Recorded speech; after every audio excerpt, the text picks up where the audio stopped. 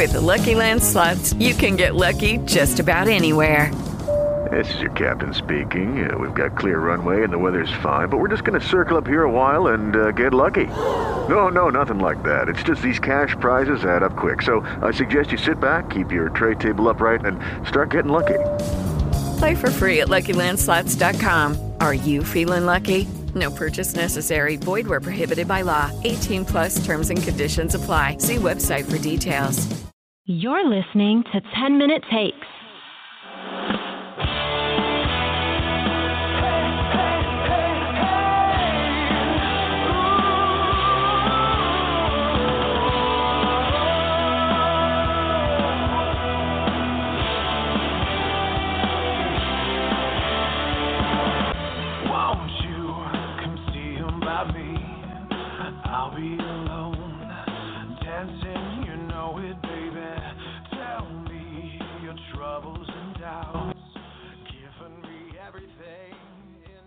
All right, everybody.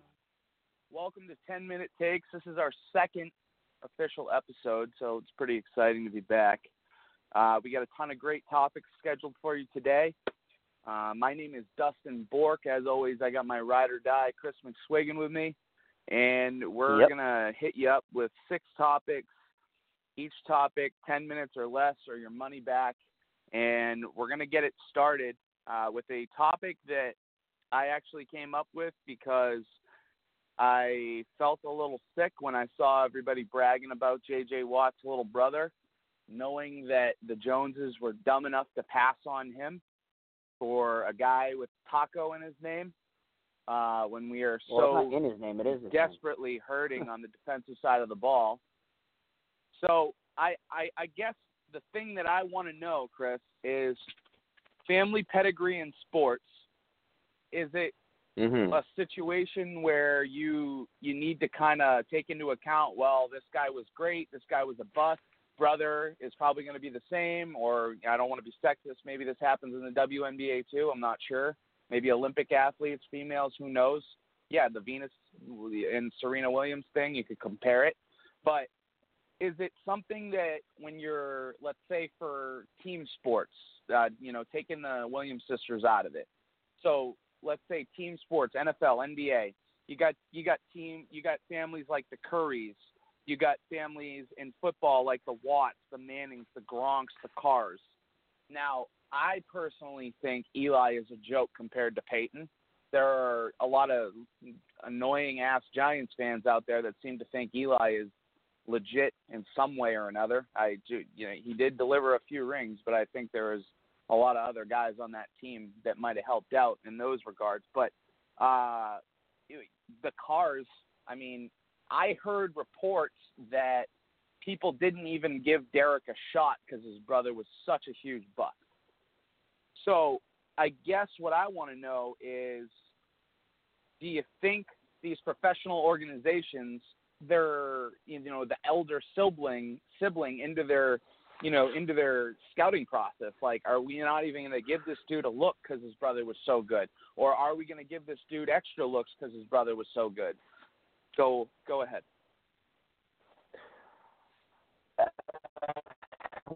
That's difficult because,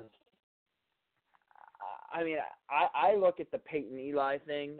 Both of them, as much as neither of us are jumping on a bandwagon anytime soon for Peyton Manning. For Eli Manning.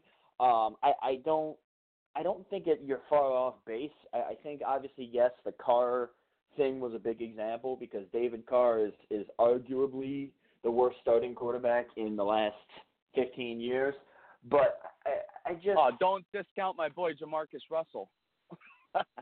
Okay, yeah, Jamarcus was bad too, but the difference with Jamarcus is he was somewhat comparable. David Carr, he spent more time on his back than he did on his feet. So what about? If we got to make next week a topic about busts because now everything's coming back to me. I would hit you with Leinart. Matt Leinart was an unbelievable bust. You know what I mean? So it's like there's a lot more busts out there. scale of Carr though. But anyway, regardless, I think the family. Yeah, I don't think Carr was I think it was. Well, then maybe for next week. Then we'll see. But I think that the family pedigree thing is a big discussion because you don't see siblings in the league or family members in the league that often. I mean, it's not something that comes across every day. But of course, you're going to be judged by who your family is, whether it's your father, whether it's your cousin, your brother, directly, sister. Women got to be included. Whoever it is. Look at it this way, Justin. I'm not sure what your sibling situation is, but I have a brother, for instance, right? And younger than me. If I go to a job. Look at it this way. If I go to a job and I just am completely terrible, I don't show up on time, I talk back to the boss, I get caught smoking weed in the bathrooms, I destroy stuff, the whole thing, it was just a nightmare experience, right? And then my brother goes and applies for the same job. Automatically, he could be the best worker on the planet and never have an issue and could be employee of the month material every week. But because they know my last name and because they heard me, they're like, oh, geez, another one of him. And automatically the judgment is going to come. So I think that applies everywhere but sports. I think in sports, especially football, which is the topic that you had related it to, it happens because it's one of those things where football is so demanding that if you aren't, if your brother sucks, they just assume your family bloodline sucks. So yeah, I definitely think it's a. Does it work the other way with greatness though? Like does? Of course, yeah. Like of course. My original point was Watt.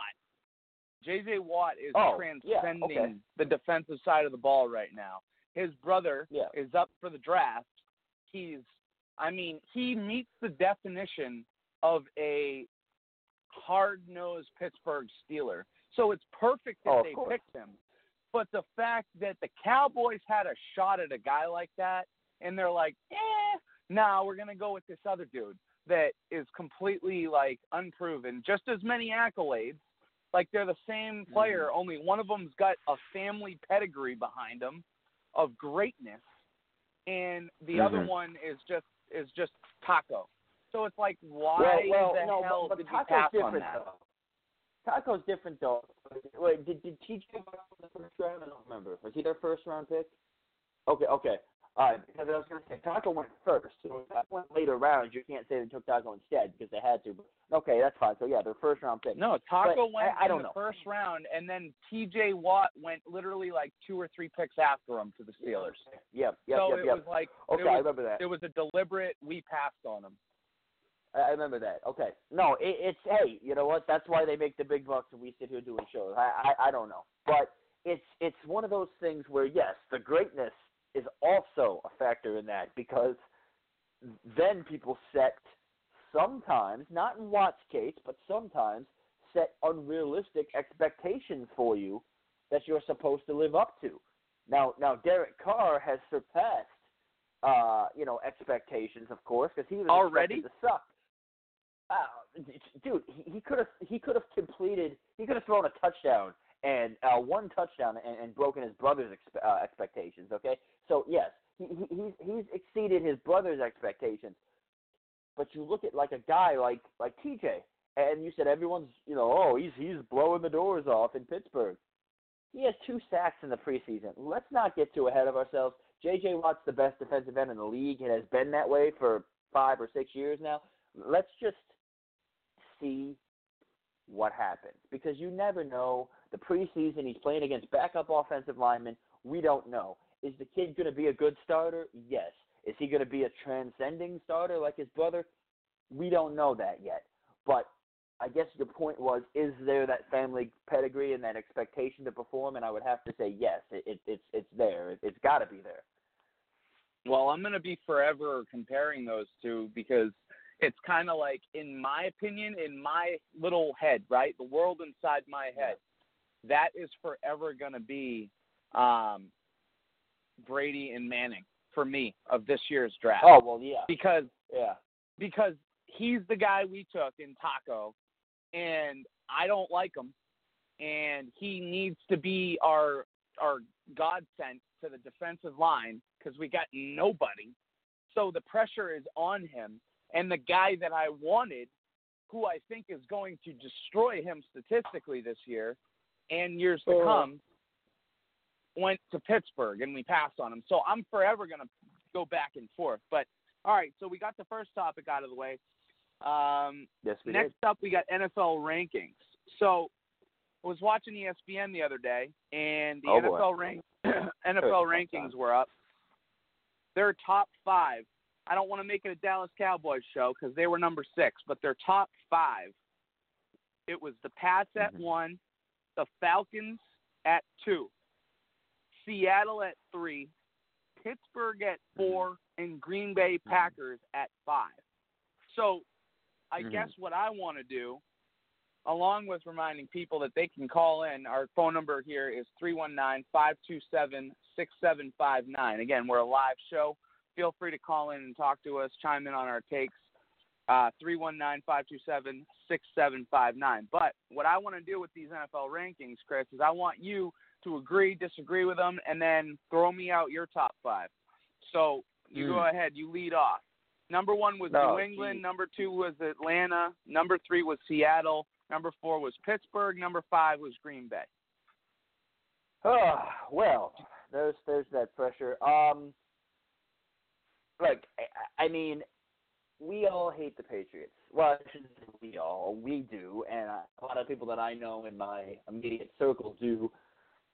But it's one of those situations where until you knock them off, you have to put them there. You know, until somebody conquers the New England Patriots, you have to put them at number 1. They could be a team. Chris, I'm a firm believer of the defending champ, unless they for example, like Brady retired. That's when I would be like, okay, they can't be number 1. But like if you got the majority of your personnel coming back and you just won the Super Bowl, you need to be number 1. Like, the defending champion always needs to start the power rankings at number 1 unless the team's been gutted.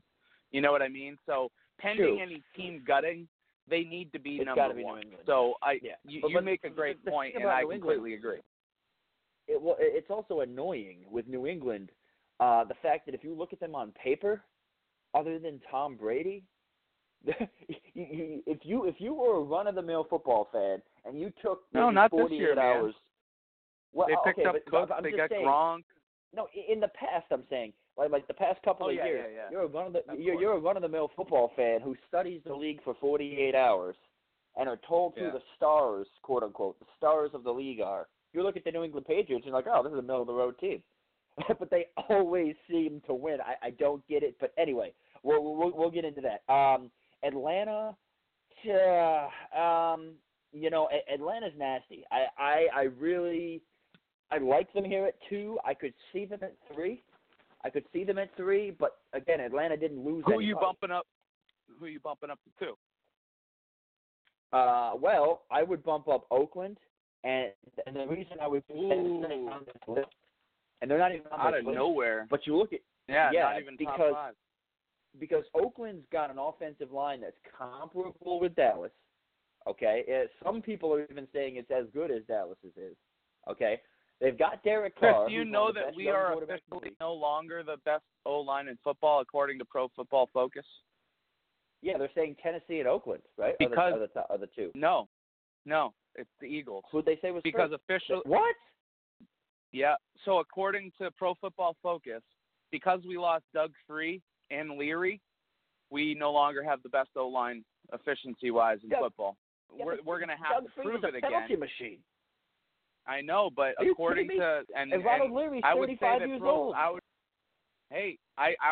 would say that they're pretty accredited. So these are people that know what they're talking about. And apparently, the guy at left tackle for the Eagles, when he plays, they win, and when he doesn't play, they lose. Like, it's literally a statistic. Every game he's missed, they have lost, and every game he has played, they have won. So I don't know. This is not me. I don't agree. But then again, I never Wow. thought we had the best O-line in football, because I always thought if you had the best O-line in football, you wouldn't let your franchise quarterback get crushed every year. Cough, cough, Exactly. Romo. So I mean, okay. I'll step off my Cowboys soapbox for a minute, because I love arguing with the Giants fans around here and saying, "Oh, we're the best offensive line in football, bro. Where's your line?" No, I understand that. I would say it's a top 3 line at least. I would say top 5 at minimum. But anyway, Oakland has a comparable offensive line. They're growing on defense. Khalil Mack is an absolute animal. They were one of the better defensive teams in the league last year. Rising star in Derek Carr. Great receiving core in Crabtree and Cooper. Okay, Marshawn Lynch now, mind you. So I think Oakland, if there's going to be a team that dethrones the Patriots this year in the playoffs, I would say it would be them. I think that they've got the best shot. The only reason they didn't do it last year, in my opinion, was injuries. Derek Carr got hurt. They lost some key pieces on the line late in the season, blah, blah, blah. So I would put Oakland hovering in that area. But simply because Atlanta hasn't lost anybody and only gained people, especially that Takarius McKinley, who was supposed to be ridiculous, I'll leave them at 2. And give the champs and the runner-ups their respect. Put Oakland at 3. I'm bumping Seattle out of there because Seattle's garbage, and everybody rides their coattails every year, and it annoys me. So you got you got New England. You got New England 1, Atlanta 2, Oakland 3. Yes, yeah. Bump Seattle completely out of the top 5. Everyone rides their jock, and it's annoying to me. Pittsburgh, I don't know enough about them. Yes, Pittsburgh's a good team, and they've got Bell coming back. They've got, it's Pittsburgh. I don't believe in them at 4. I have Pittsburgh at 5. At 4, I'm going to throw one in, and everything in me wants to say, "Oh, pick the Dallas Cowboys. They went 13-3 last year." For some reason, I can't do that. I'm thinking about it, and I'm just quickly trying to run through teams in my head here, and I gotta pick over Pittsburgh. I gotta pick Kansas City. Now, do I think Kansas City's a top 5 team? No, but I think they're over on this list. They're over Pittsburgh because honestly, that is a good pick. Yeah, because that defense, I think they're probably the best overall roster in the league in terms of put together with balance. I don't know about that. I don't know about that. I don't like Alex Smith. But they've got a good line. Well, Alex Smith got might a great be job apparently. This Mahomes is tearing it up. But they've got a good line, a great D, good receiving core. Okay, I think the Chiefs are better than Pittsburgh. I think that the Chiefs just had the misfortune of running into them at a bad time, but I don't know. We'll see what happens there. And then Green Bay, I'm not putting on the list because Green Bay doesn't have anybody but Aaron Rodgers, and I refuse to let one player dictate this chart. So, all right, here we go. Ready? You had New England 1, Atlanta 2, Oakland 3, Kansas City 4, Pittsburgh 5. I agree with you with New England at 1. I think, like I said, to be the champ, you got to beat the champ, and I think every defending champion should always start the season at number 1 until they get moved back. You've earned the title, and then you earn the bragging rights the following year. That's just how it should be. Yeah. Number 2, I have Green Bay. And the reason why I have Green Bay is because we have lost to Aaron Rodgers the last 2 years. 1 year, he couldn't even walk on his second leg. The second year, it was the biggest bullshit throw and catch I've ever seen to end a game. And it just keeps happening. It was a hell of a play. It just keeps happening. It just keeps happening. And I'm starting to think that maybe there's more to it than BS luck, because these are not Eli Manning plays. This is a single guy that is literally outplaying an entire team, and that's Aaron Rodgers. So if I was to deem anybody the single greatest football quarterback in the league right now, I'm behind Aaron Rodgers until I see him choke at key moments, because he hasn't yet. Say all time, so, too. I don't know about he's all up time. there. I'm a big believer of being able to compare all time. You have to judge arm strength, awareness, pocket presence, scrambling ability, and I don't think anybody beats Brett Favre's arm. I don't think anybody beats Peyton Manning's mental. So the all-time thing for me is a way bigger debate, and it's a completely different debate than what other people want to do. I mean, you got Madden putting GOAT edition with Brady on the cover. I'm literally, I only bought the digital copy of that game, but if I had bought the physical copy, I would have just ripped the cover out because I completely disagree with them. So, well, I walked into GameStop to get a game the other day. Side note, and I saw it said GOAT edition, and I asked the guy at GameStop, is this a misprint? I mean, are these? Did you guys get like the extras? Like, what is this? And he was like, oh man, Tom Brady's the best ever. I was like, listen, you work at GameStop, you probably play World of Warcraft all day, like you probably don't know anything about sports. But anyway, continue. All right, so Green Bay number 2, number 3, I think is the Pittsburgh Steelers because until Ben Roethlisberger hangs them up, he always finds a way. That dude can break something and be back in 2 weeks when another guy needs 6 weeks. Roethlisberger is a beast. Antonio Brown he's playing out of his mind when he's healthy. Le'Veon Bell, same thing.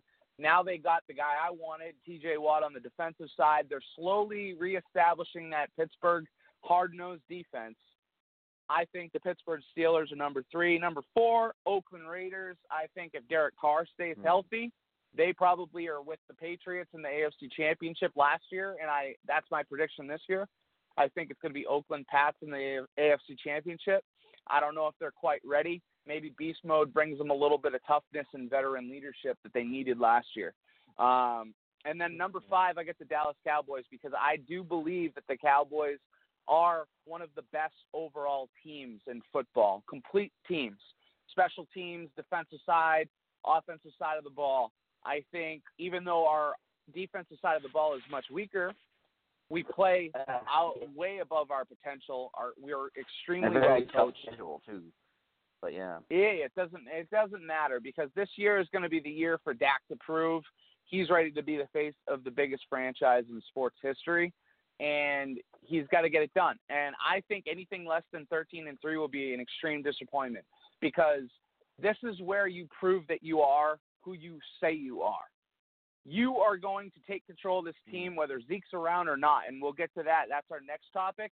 But, Scott, you have an opportunity to show us that you are here, and you did send Tony Romo home for a reason. Lead this team to victories with or without Zeke, and get us 13 wins, get us a 1 or a 2 seed, and go win some freaking playoff games, man.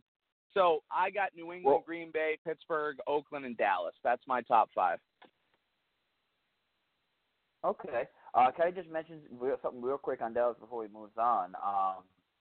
And that is, yes, I want to put Dallas on this list. I have learned something about the Dallas Cowboys over my pushing 20-year fandom, and what that is it's like when you walk into a movie and you're expecting it to be great. You're expecting it to be low expectations. Yeah. You're expecting it to be an Oscar-winning movie, and you walk out of the theater disappointed. Yeah, and you're like, I want my $12 back for my ticket. Okay, the popcorn money they can keep because that was delicious, but I want the ticket money back. Yeah. Well, basically, that's what that's what I think with the Cowboys. If I expect them this year to drop off from 13-3 and not have the same kind of season and barely be 10-6 and be like, you know what, we got a lot of work to do, we got a tough schedule, I'm not really looking at this, blah, blah, and then they do what they did last year, I'm going to be a happy camper. I'm going to be pleasantly surprised, and it's going to make my football season a lot better for me than me to expect them to be Super Bowl pedigree and be let down like they are every single season. So that's what I'm. Hey, I agree, and that's why they only got number 5 on my list. All I did was bump them up 1. They're 6 on ESPN. So, and that's keep in mind that's Zeke, man. So we're gonna move on to Zeke now. He's going to appeal his 6-game suspension. That's official. will it be reduced? If not, what will the Cowboys' record be through the first 6 games? I know you had some kind of breaking news yesterday. Why don't you let everybody know what's going on with that whole process about Roger and him jumping the gun, blah, blah, blah. Yeah. So what's the question? Our record is going to be, like you're asking. No, what I want you to talk about the news that came out yesterday about Roger and him making a mistake and how it might hurt and blah, blah, blah. Oh, I see. Okay. Well, Ezekiel Elliott has appealed his suspension, and Jerry Jones has said that they have new groundbreaking evidence. I believe he termed it as exonerating evidence, kind of like something that he thinks is going to get him off completely, which I doubt is going to happen.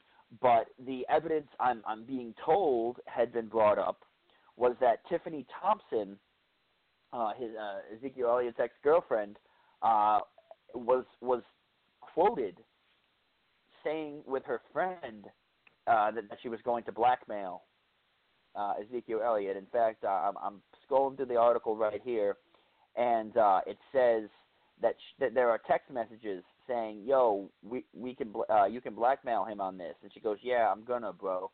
Is what is in the text message. The league then announces, and this is through Dallas 105.3, the Fan. So I mean, they're a credible station, but they are a little biased, arguably. Every local station is going to be, but it says that sources tell Cowboys insider Mike Fisher that there's movement afoot. And what that means is that the NFL boardrooms really were not behind this decision. Everybody that was leading the charge on the Ezekiel Elliott domestic violence discussion. Now, I'm not talking about the pulling the girl's top down and the bar fight and the speeding ticket. I'm talking about just the DV here, okay? They did not have substantial evidence to slap this suspension on him, okay?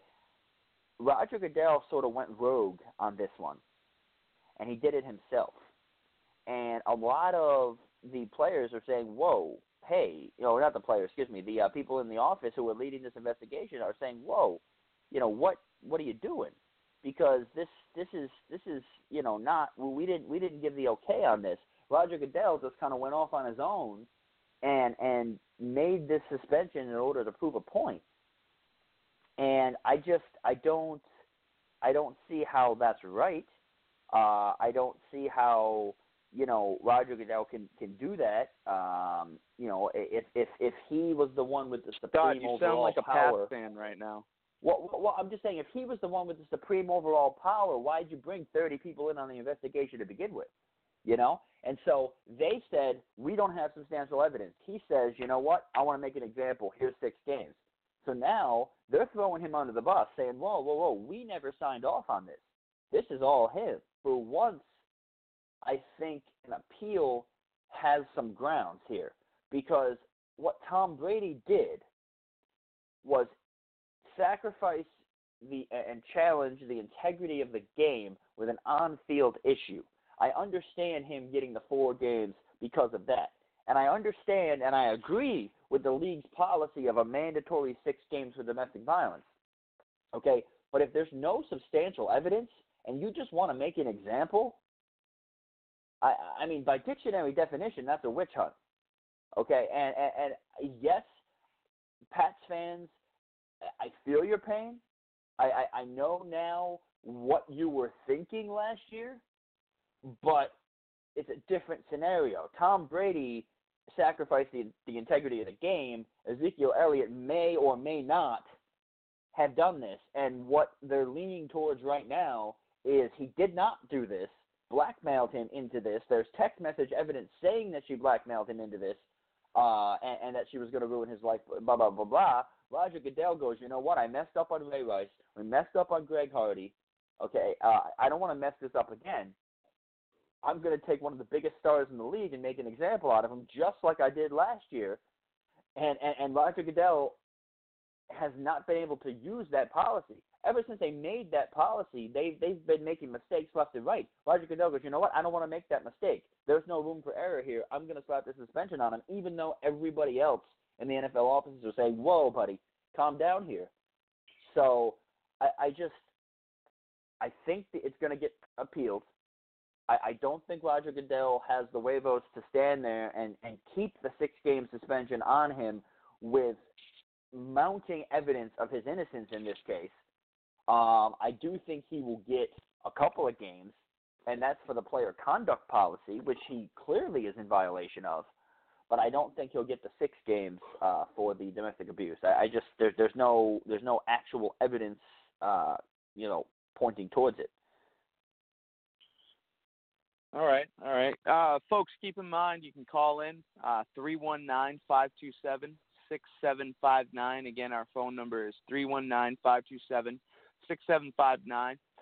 You're listening to 10-Minute Takes with Chris and Dustin. And so I guess the last part of that is, what do you think the record will be if the 6 games is upheld? So through their first 6 games. If the 6 is upscaled. Well, their first 6 games are Giants, Broncos, Cardinals, Rams, Packers, and 49ers. Okay, and then Zeke would be eligible to come back for the Washington game on October 29th. San Francisco and the Rams, they can beat with McFadden and Morris. Green Bay, I would love to have Zeke for. I think that's going to be a tough game without him. Arizona's going to be tough without him. Denver's going to be tough without him. Giants are almost impossible without him. I mean, am I sitting here looking at 2 and 4? No. I think McFadden and Morris are more than comparable. I mean, really, I'm just happy he's back for Kansas City and Atlanta, to be honest with you, suspension or not. But I'm gonna say I think we'll beat the Giants. I just don't think the Giants are as good as everyone thought they were last year. At Denver is going to be tough. 1, 2, 1. You know what? I'm gonna go 4-2, and that is simply just because I think that they'll lose 2 of those games, just because of the toughness of the schedule. And I'm going to say 4-2 just because of the rest of the team is pretty good. But also, who are the losses to?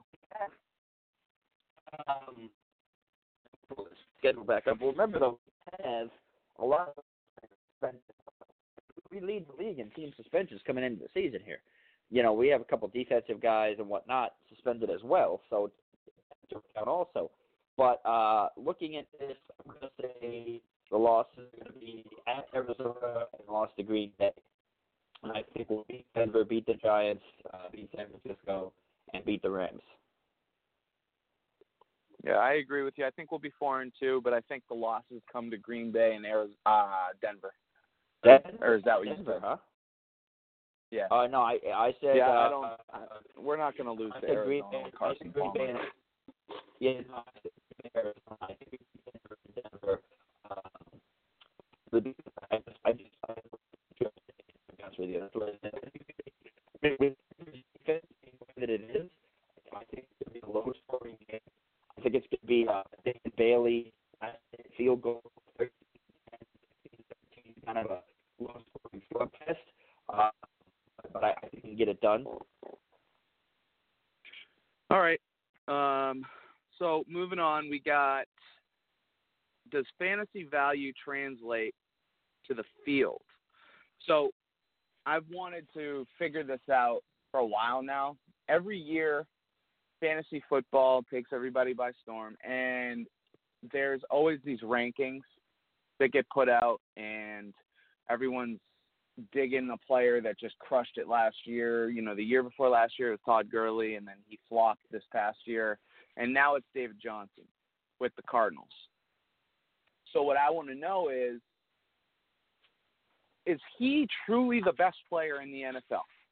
You know what I mean? On the offensive side of the ball, because fantasy-wise, he is. He's going to go number 1 in everyone's draft. he put up big points. We're talking yards, we're talking touchdowns. So if he's putting up those kind of numbers in fantasy, wouldn't it translate to the real life field? What do you think? Not necessarily. Not necessarily, because players go through slumps. We've seen it before.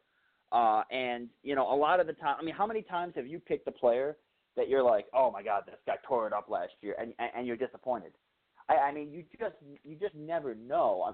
Stars even, guys who are mega stars in the league don't even, they don't even always have great games all the time. I think fantasy is not a season thing. Fantasy is a game-by-game thing. And I think the NFL, in terms of field value, looks at it as a season thing. What did Dez do for the season? What did Ezekiel do for the season? Okay? Now, Zeke's a bad example because every game he played last year was a good game. But, you look at certain guys where, okay, a big receiver will have, 13 receptions for 150 yards and 2 touchdowns one week, and have 2 receptions for 30 yards and no touchdowns the next week. But overall, the team is good, and overall, they're still considered a good receiver. But in fantasy, you're pulling your hair out. So I don't necessarily think it translates. I think that, that's why they play the game. The game has been around a lot longer, a hell of a lot longer than fantasy has been around. So I definitely, from a fantasy standpoint, you're going to look at a receiver who, or any player who you think is nasty and amazing, so a guy like and Dez might not have a good game. A guy like Dez Bryant, he's viewed as a number one in the league. He's viewed as one of the best receivers in the league, and he doesn't always end up being very good for fantasy. So is that proving your point, or is that a different case? Like, he literally, when it comes down to it, he's one of the best receivers. Yes, if he can stay healthy, yes. But I was looking more at guys like an Antonio Brown, for instance, who would tear it up, have like 150 yards, 12 catches for 150 yards and 2 touchdowns one game, and then go up against a good secondary the next week. And NFL players and NFL teams aren't necessarily looking at, what are they going to do with fantasy? They're looking at, how can we win this football game? So if he's got your buddy Brandon Carr on him one week, okay, and then the next week he's going to face Richard Sherman, he's not going to have the same kind of game. And in fantasy, you expect him to have the same kind of game every week because that helps you with points. But, in the real world, they're going to throw it to Martavis Bryant. They're going to throw it to, a different receiver. They're going to exploit mismatches that fantasy's not going to do. There's other players on that team that's going to say, okay, well, hey, Richard Sherman is going to lock down Antonio Brown, at least for a majority of the game. Let's use our other receivers. Let's change it up a little bit and go for their weak spot. And you're sitting over there as a fantasy owner and throw it to Antonio, But they're not about that. They're about winning the game, not about you, winning your pool. So, yeah, I don't think it's necessarily because a player has a bad game. I just think it's because of a coaching staff decision to, the best way to win the game. All right. Next up, we got NBA awards versus NFL awards. Who does it better? So this question actually came to me because there's a lot of people that think the NBA MVP award is a joke. You got guys like Colin Cowherd who think that Russell Westbrook winning it was ridiculous because he averaged a triple-double. And the true value of that word and the meaning of that word is value, right? Like, most valuable player. You take this player away from that team and they're a wreck. And I actually use that against guys like Colin because he's telling me that you take the player away from a team and the team's a wreck. And he preaches LeBron. But at the same time, you take Russell Westbrook away from the Thunder and they're a wreck. I don't care what you say. You can't tell me that if Russell Westbrook goes to the bench, the Thunder are effective. Are they as effective or as non-effective as the Cavs? I don't know. You'd have to give me the data on that. But realistically, Russell Westbrook, he is the life of the Thunder. He is that team. You take him off that team, and they are a joke. You take LeBron off the Cavs. Yes, I get it. They're a joke. But there are other guys that are just as valuable as LeBron. So that's why I think there can be a debate about MVP in the NBA, where it makes sense that LeBron's not going to win it every year because, but you think about the NFL. Now, MVP every year, it doesn't always follow the same, that same type of formula that the NBA is using. I don't know if you can pull up the last, 10 MVP winners in the NFL for me. In the NFL, yeah, I can do it.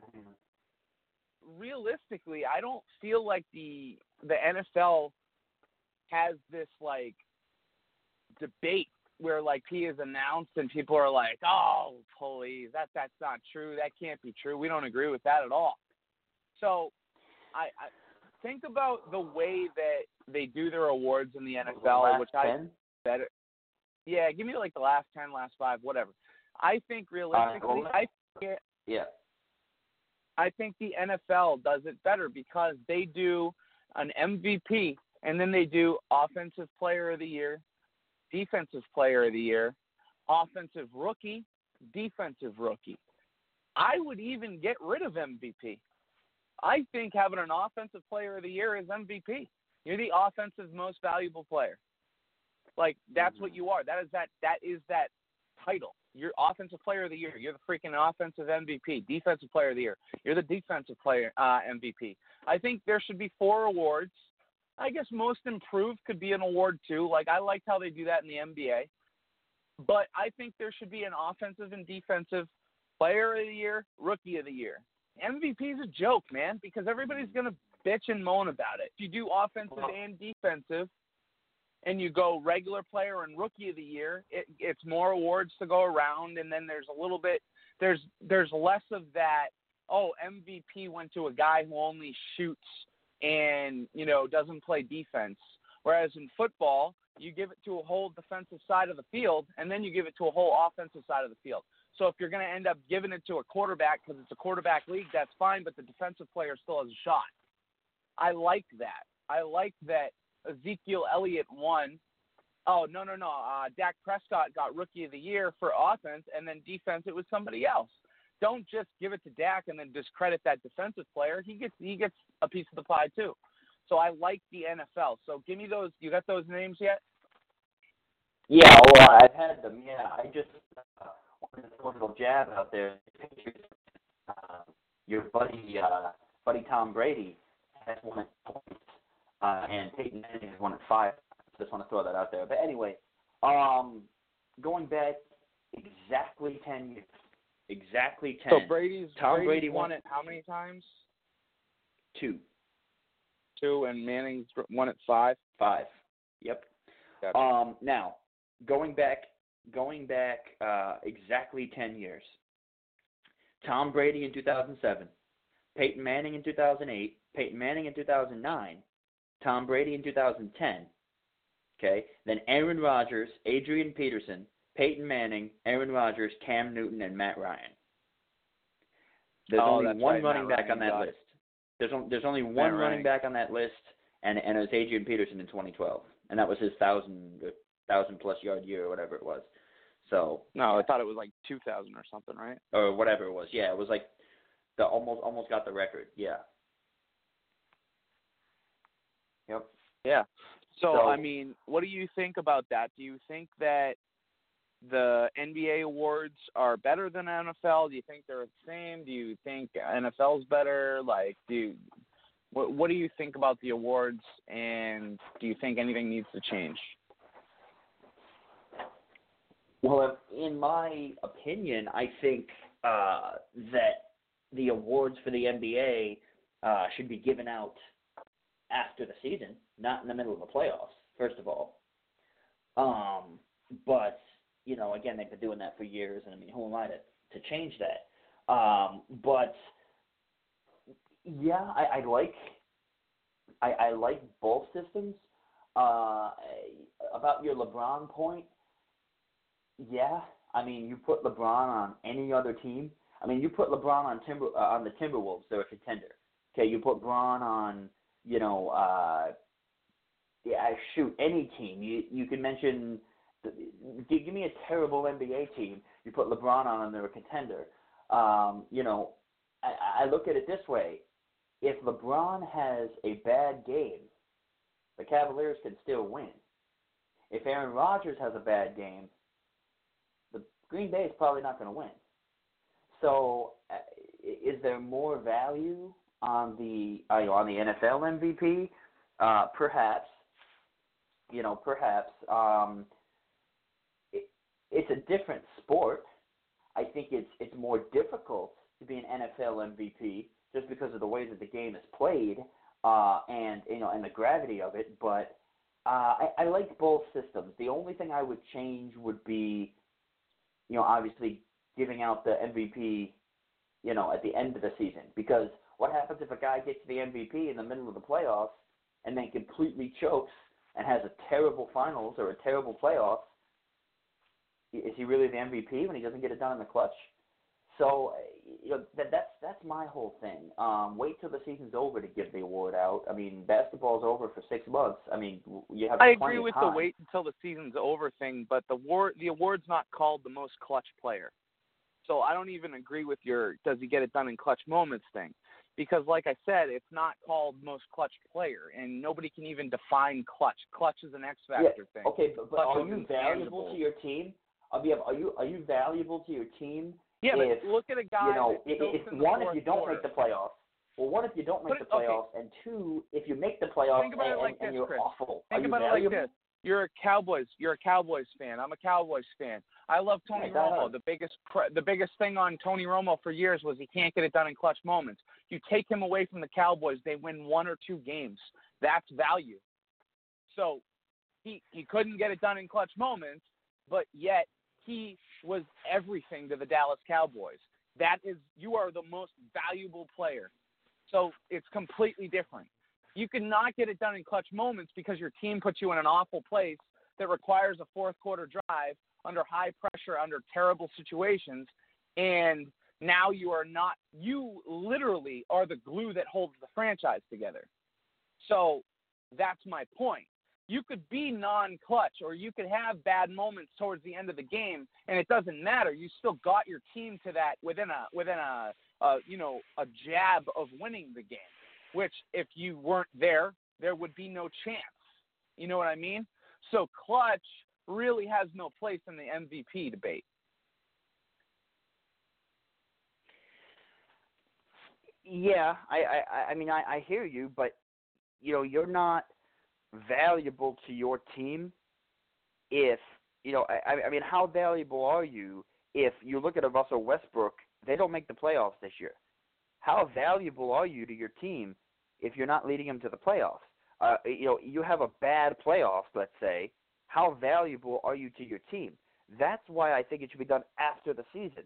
Because, if a guy's an MVP for 82 regular season games and then completely implodes and his team is knocked out in the first round of the playoffs, how valuable are you? Yeah, okay. But it's not called playoff MVP. Well, okay, well then fine. Take the playoffs out of it. If you don't lead your team to the playoffs, how valuable are you? I mean, a guy like Russell Westbrook. They made the playoffs, right? I don't remember. Maybe, but yeah, if they did. They were an 8 seed. They did.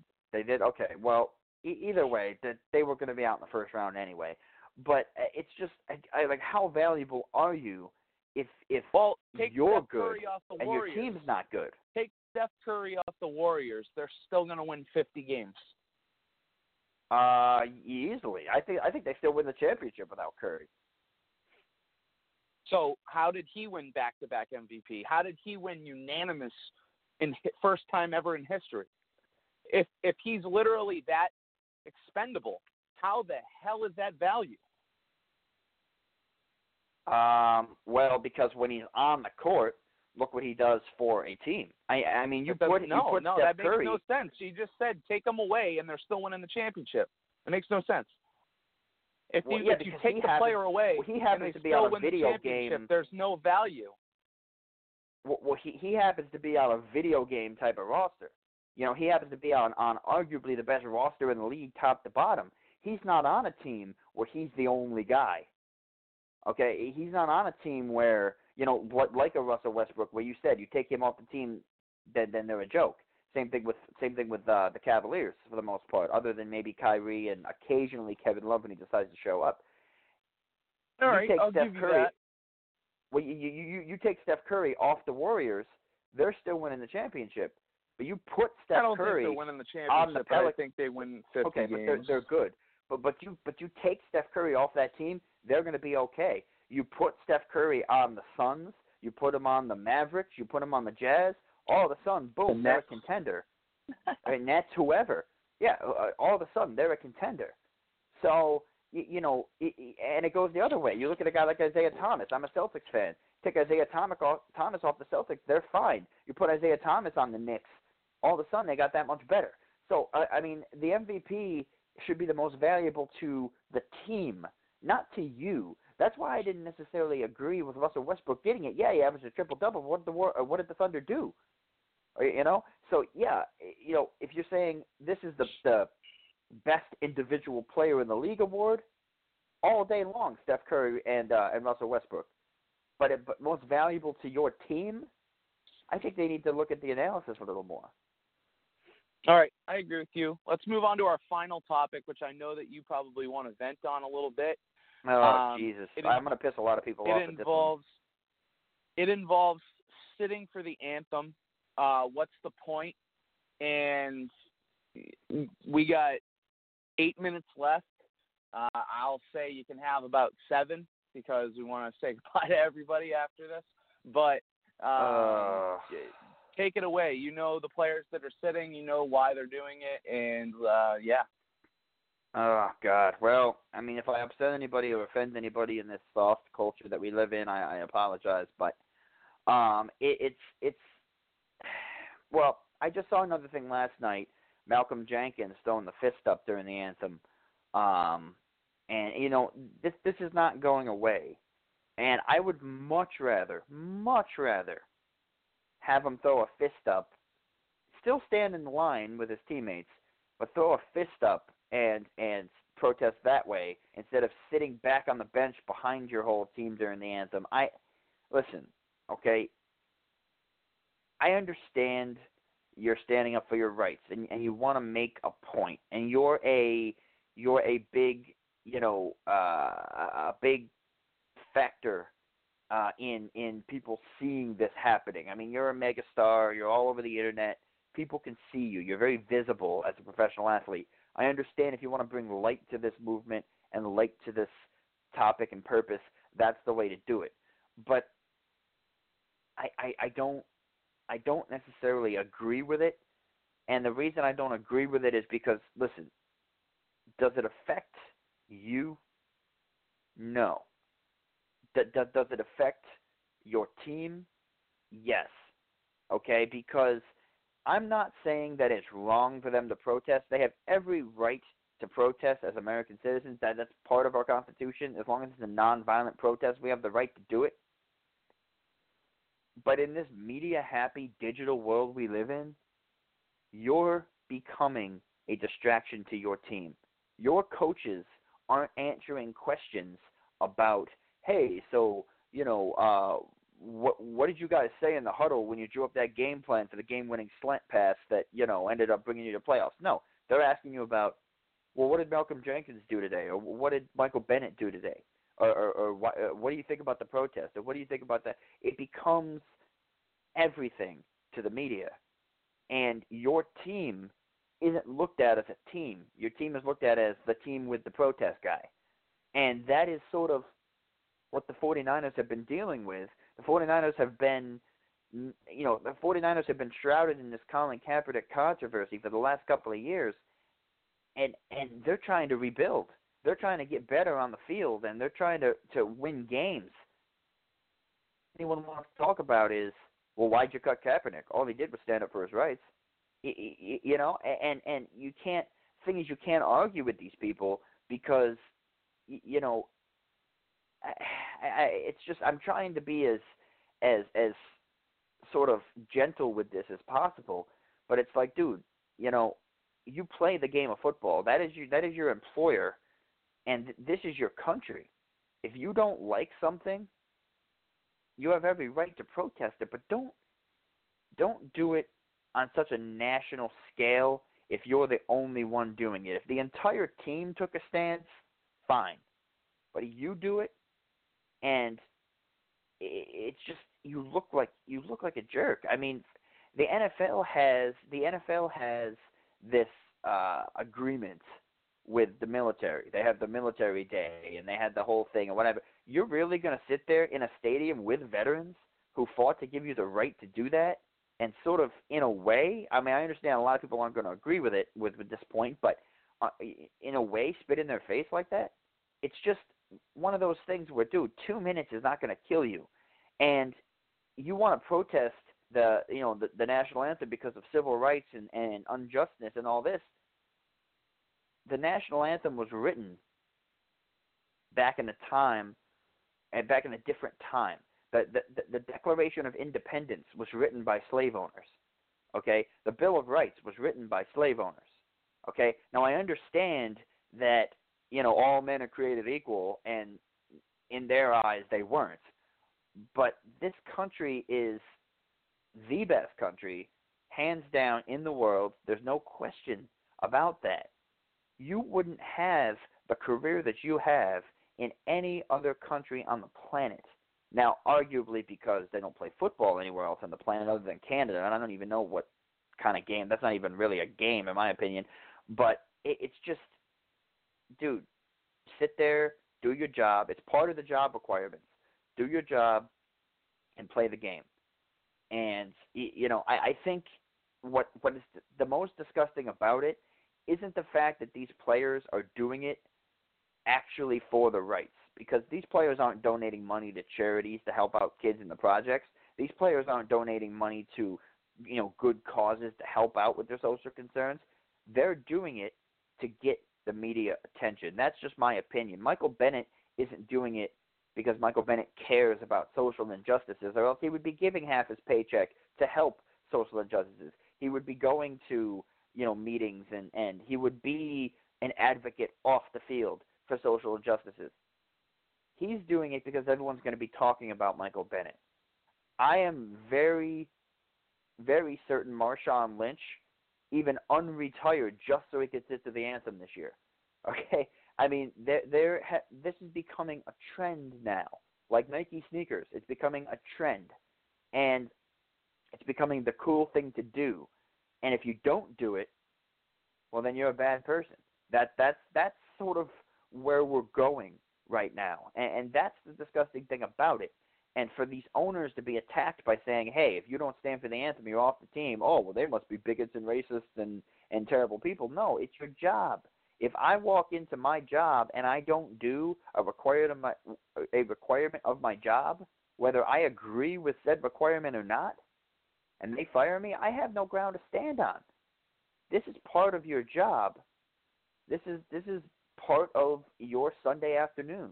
And if your owner who signs your paycheck and gives you the life that you currently lead, the lifestyle that you have, the cars and the houses and the pools and whatever it may be, if that owner says, hey, man, stand for 2 minutes and honor your country and honor your job opportunity and honor this great sport that we play, that we have the right to freedom to play, and you don't do it, he has every right to say, you know what, I don't want you on my team anymore. So for Michael Bennett, Marshawn Lynch to do this, yeah, I get it, and it's cute. But there are other ways to go about it. Be active in the community. Be active off the field. Donate to charities. Donate to good causes. Don't distract your team and your teammates and your coaching staff. You know, and don't become a burden on your team because you want to make a point on a life that you don't even live anymore. Now, Michael Bennett, I don't know his background. I don't. But Colin Kaepernick grew up with 2 white parents with a pool in his backyard and an Xbox and everything he ever wanted and a good life. This isn't Colin Kaepernick's life. So Michael Bennett, he might have come from a rough background. Michael Bennett may have a leg to stand on here. He might. But, guys like Colin Kaepernick do not. And that's I mean, I could go on for a long, long, long time about this, but I mean, that's the meat and potatoes of it right there, I guess. Is don't make it a trend and don't be a distraction for something that is about you. All right, folks. That's it for today. Thank you for listening to 10 Minute Takes. Will you call my name? I say la la la la la la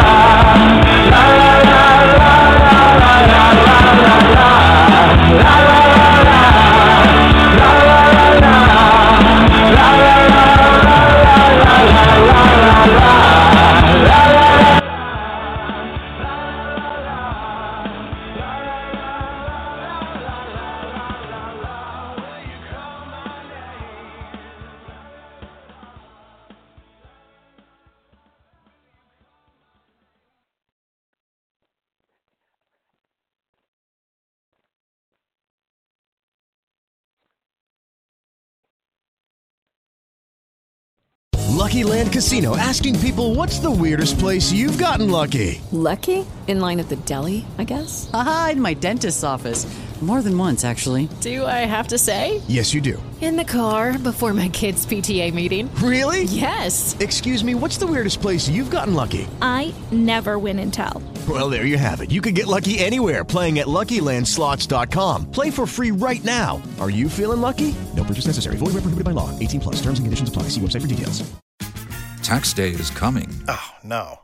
But if you sign up for Robinhood Gold's IRA with a 3% match, you can get up to $195 for the 2023 tax year. Oh, yeah. Sign up at Robinhood.com/boost by tax day to get the biggest contribution match on the market. Subscription fees apply. Investing involves risk. 3% match requires gold for 1 year from first match. Must keep IRA for 5 years. Robinhood Financial, LLC, member SIPC.